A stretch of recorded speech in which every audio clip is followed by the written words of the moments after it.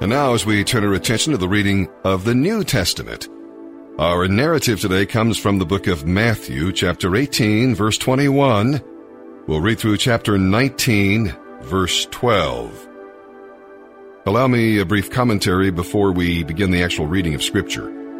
We'll read about the rabbis today. They taught that people should forgive those who offend them, but only 3 times.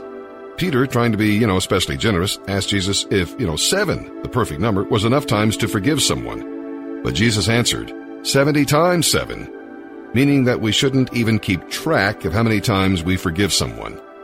We should always forgive those who are truly repentant, no matter how many times they ask. Now, in Bible times, serious consequences awaited those who could not pay their debts. A person lending money could seize the borrower who couldn't pay and force him and or his family to work until the debt was paid. The debtor could also be thrown into prison, or his family could be sold into slavery to help pay off the debt. It was hoped that the debtor, while in prison, would sell off his land holdings or that relatives would pay the debt. If not, the debtor could remain in prison for life. We'll also read here today that John had been put into prison and killed, at least in part, for his public opinions on marriage and divorce. So the Pharisees hoped to trap Jesus too. They were trying to trick Jesus by having him choose sides in a theological controversy. 2 schools of thought represented 2 opposing views of divorce. One group supported divorce for almost any reason. The other believed that divorce could be allowed only for marital unfaithfulness. And the conflict hinged on how each group interpreted Deuteronomy chapter 24. In his answer, however, Jesus focused on marriage rather than divorce. He pointed out that God intended marriage to be permanent, and then he gave 4 reasons for the importance of marriage. And with that, let's begin our reading today here in the New Testament. January 28th, the New Testament, Matthew chapter 18, verse 21, through chapter 19, verse 12. Then Peter came to him and asked, Lord, how often should I forgive someone who sins against me? 7 times? No, not 7 times, Jesus replied, but 70 times 7. Therefore the kingdom of heaven can be compared to a king who decided to bring his accounts up to date with servants who had borrowed money from him. In the process, one of his debtors was brought in who owed him millions of dollars. He couldn't pay, so his master ordered that he be sold, along with his wife, his children, and everything he owned, to pay the debt. But the man fell down before his master and begged him, Please be patient with me, and I will pay it all. Then his master was filled with pity for him, and he released him and forgave his debt. But when the man left the king, he went to a fellow servant who owed him a few $1,000s. He grabbed him by the throat and demanded instant payment. His fellow servant fell down before him and begged for a little more time. Be patient with me, and I will pay it, he pleaded. But his creditor wouldn't wait. He had the man arrested and put in prison until the debt could be paid in full. When some of the other servants saw this, they were very upset. They went to the king and told him everything that had happened. Then the king called in the man he had forgiven and said, You evil servant! I forgave you that tremendous debt because you pleaded with me. Shouldn't you have mercy on your fellow servant, just as I had mercy on you? Then the angry king sent the man to prison to be tortured until he had paid his entire debt. That's what my heavenly Father will do to you if you refuse to forgive your brothers and sisters from your heart. When Jesus had finished saying these things, he left Galilee and went down to the region of Judea east of the Jordan River. Large crowds followed him there, and he healed their sick. Some Pharisees came and tried to trap him with this question. Should a man be allowed to divorce his wife for just any reason? Haven't you read the Scriptures? Jesus replied. They record that from the beginning God made them male and female. And he said, This explains why a man leaves his father and mother and is joined to his wife, and the 2 are united into one. Since they are no longer 2 but 1, let no one split apart what God has joined together. Then why did Moses say in the law that a man could give his wife a written notice of divorce and send her away?" they asked. Jesus replied, "Moses permitted divorce only as a concession to your hard hearts, but it was not what God had originally intended. And I tell you this, whoever divorces his wife and marries someone else commits adultery, unless his wife has been unfaithful." Jesus' disciples then said to him, "If this is the case, it is better not to marry." Not everyone can accept this statement, Jesus said. Only those whom God helps. Some are born as eunuchs, some have been made eunuchs by others, and some choose not to marry for the sake of the kingdom of heaven. Let anyone accept this who can. Psalm 23, verses 1 through 6. In describing the Lord as a shepherd, David wrote out of his own experience because he had spent his early years caring for sheep. Sheep are completely dependent on the shepherd for provision and guidance and protection. The New Testament calls Jesus the Good Shepherd, the Great Shepherd, and the Great Shepherd of the people. As the Lord is the Good Shepherd, so we are his sheep, not frightened, passive animals, but obedient followers, wise enough to follow one who will lead us into the right places and in right ways. You know, when we allow God, our shepherd, to guide us, we have contentment. When we choose to sin and go our own way, however, we cannot blame God for the environment we create for ourselves. Our shepherd knows the, green meadows and peaceful streams that will restore us. We'll reach these places only by following him obediently. Rebelling against the shepherd's leading is actually rebelling against our own best interests. This is a good thing to remember next time we're tempted to go our own way rather than the shepherd's way. Psalm 23, verses 1 through 6, a psalm of David. The Lord is my shepherd. I have all that I need. He lets me rest in green meadows. He leads me beside peaceful streams. He renews my strength. He guides me along right paths, bringing honor to his name. Even when I walk through the darkest valley, I will not be afraid, for you are close beside me. Your rod and your staff protect and comfort me. You prepare a feast for me in the presence of mine enemies. You honor me by anointing my head with oil. My cup overflows with blessings. Surely your goodness and unfailing love will pursue me all the days of my life, and I will live in the house of the Lord forever. Proverbs chapter 5, verses 22 and 23. An evil man is held captive by his own sins. They are ropes that catch and hold him. He will die for lack of self-control. He will be lost because of his great foolishness.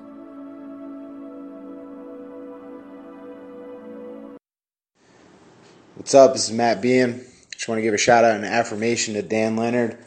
Big D, man, it's been an honor to serve with you and get to know you the past couple months, man. I've seen a tremendous amount of growth in you.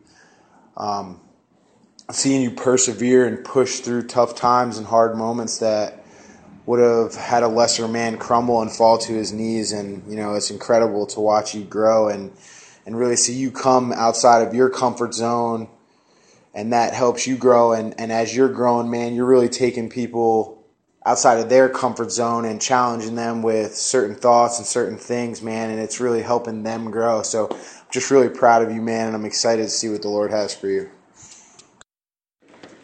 Hey guys, it's Nick Bailey, phasing up to phase 3 today. Just want to say that, when I came in, I was a mess. I had no hope. I had no relationship with God, really. I just had no idea where I wanted my life to go. But since I've been here, I've grown tremendously. I've gained lifelong friendships. I've really seeked the Lord, and I've grown in so many ways. And I would just say that I have hope today. I have a plan for my future, and I can say that, I like who I am today. And I would just say that, I just really encourage everybody in phase 1, man, this journey, it's not easy, but it definitely gets a lot better and easier. Just keep seeking the Lord, and I love all you guys.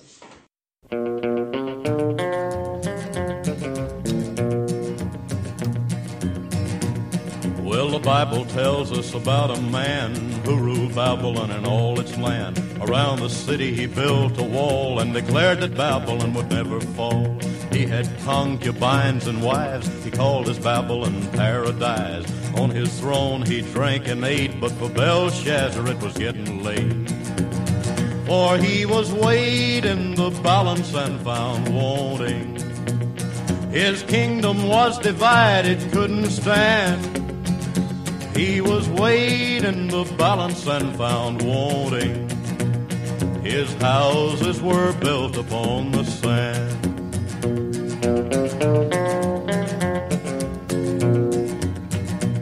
Well, the people feasted and drank their wine and praised the false gods of his time. All holy things they scorned and mocked, but suddenly all their mocking stopped. For on the wall there appeared a hand, nothing else, there was no man. In blood the hand began to write, and Belshazzar couldn't hide his fright. For he was weighed in the balance and found wanting. His kingdom was divided, couldn't stand. He was weighed in the balance and found wanting. His houses were built upon the sand.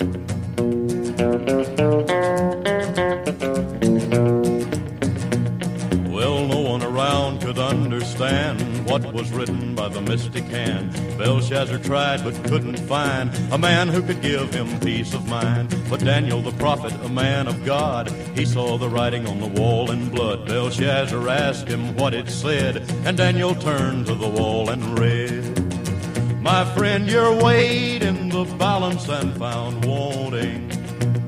Your kingdom is divided, it can't stand. You're weighed in the balance and found wanting. Your houses are built upon the sand."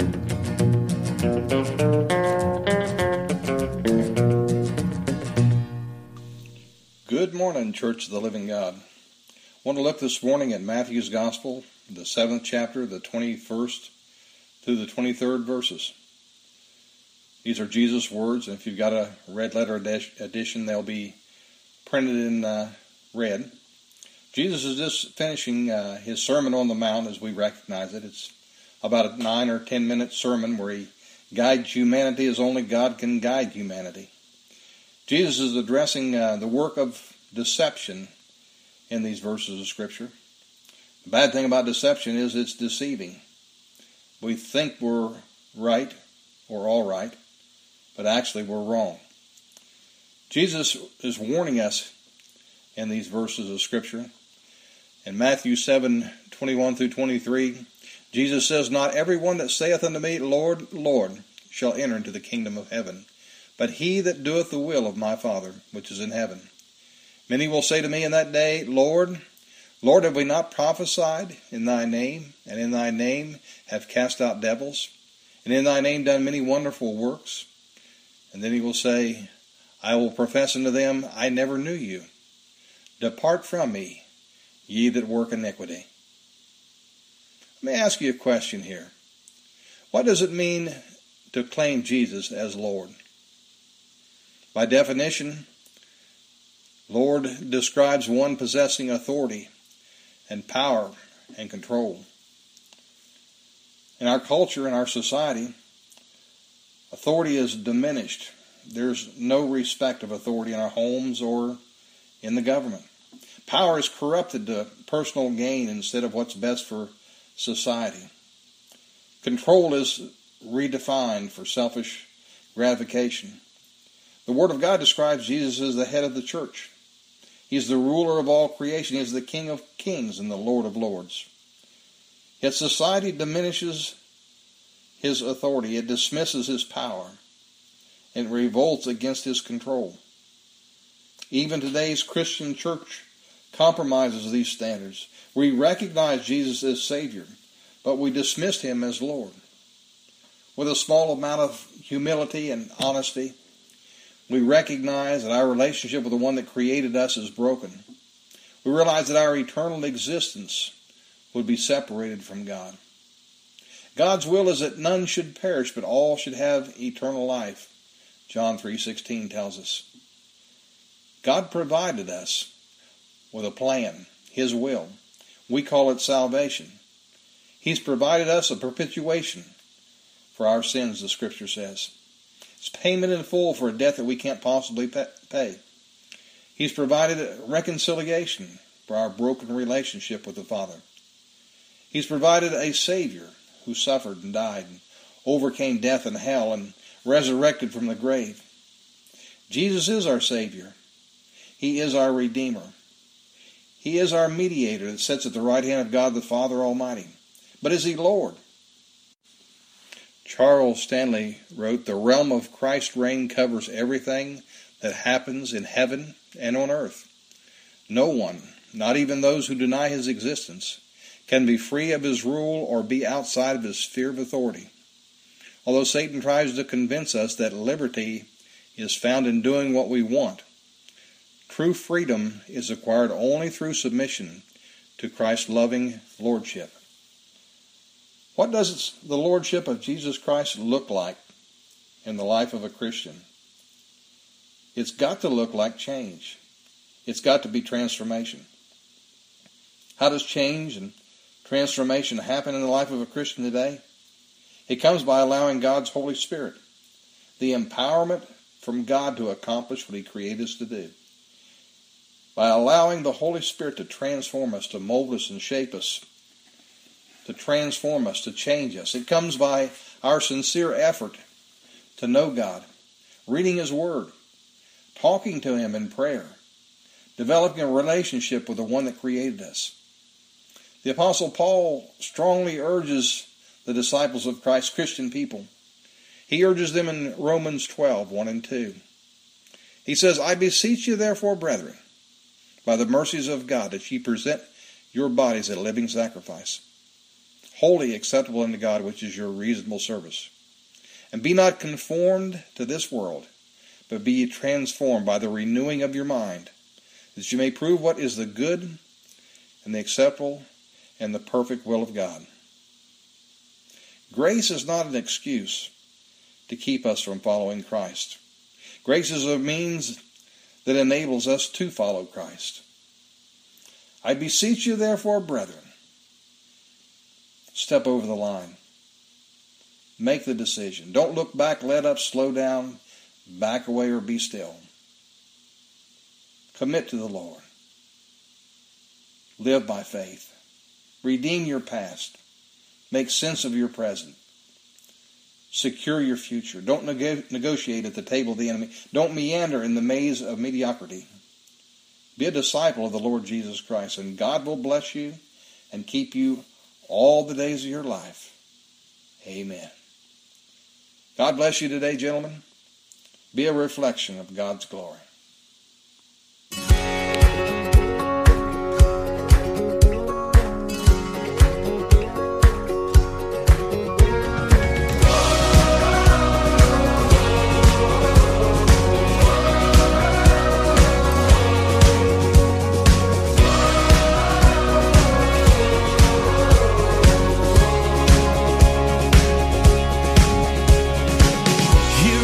Worn and weary land where many a dream has died,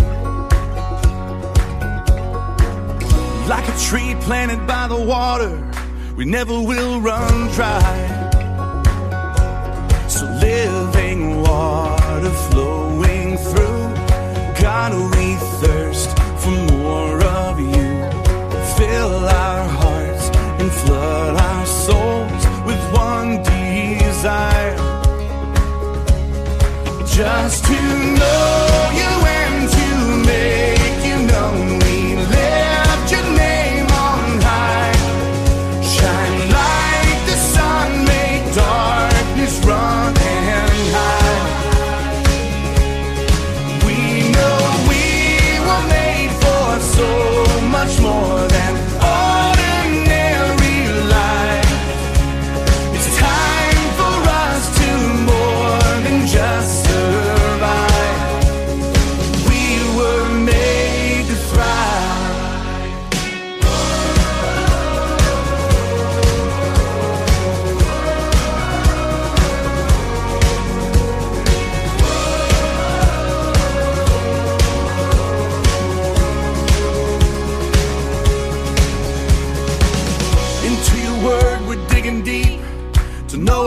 Father's heart. Into the world we're reaching out to show them who you are. So living water flowing through, God, we thirst for more of you. Fill our hearts and flood our souls with one desire, just to know you and to make you known. We lift your name on high. Shine like the sun, make darkness run and hide. We know we were made for so much more than ordinary life. It's time for us to more than just survive. We were made to thrive.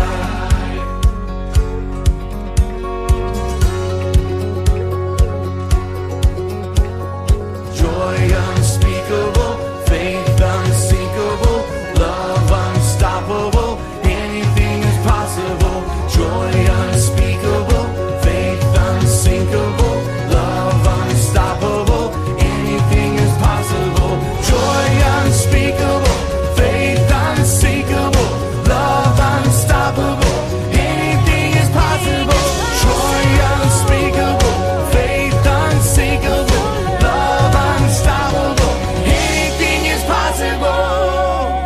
Just to know you and to make you know, we lift your name on high. Shine like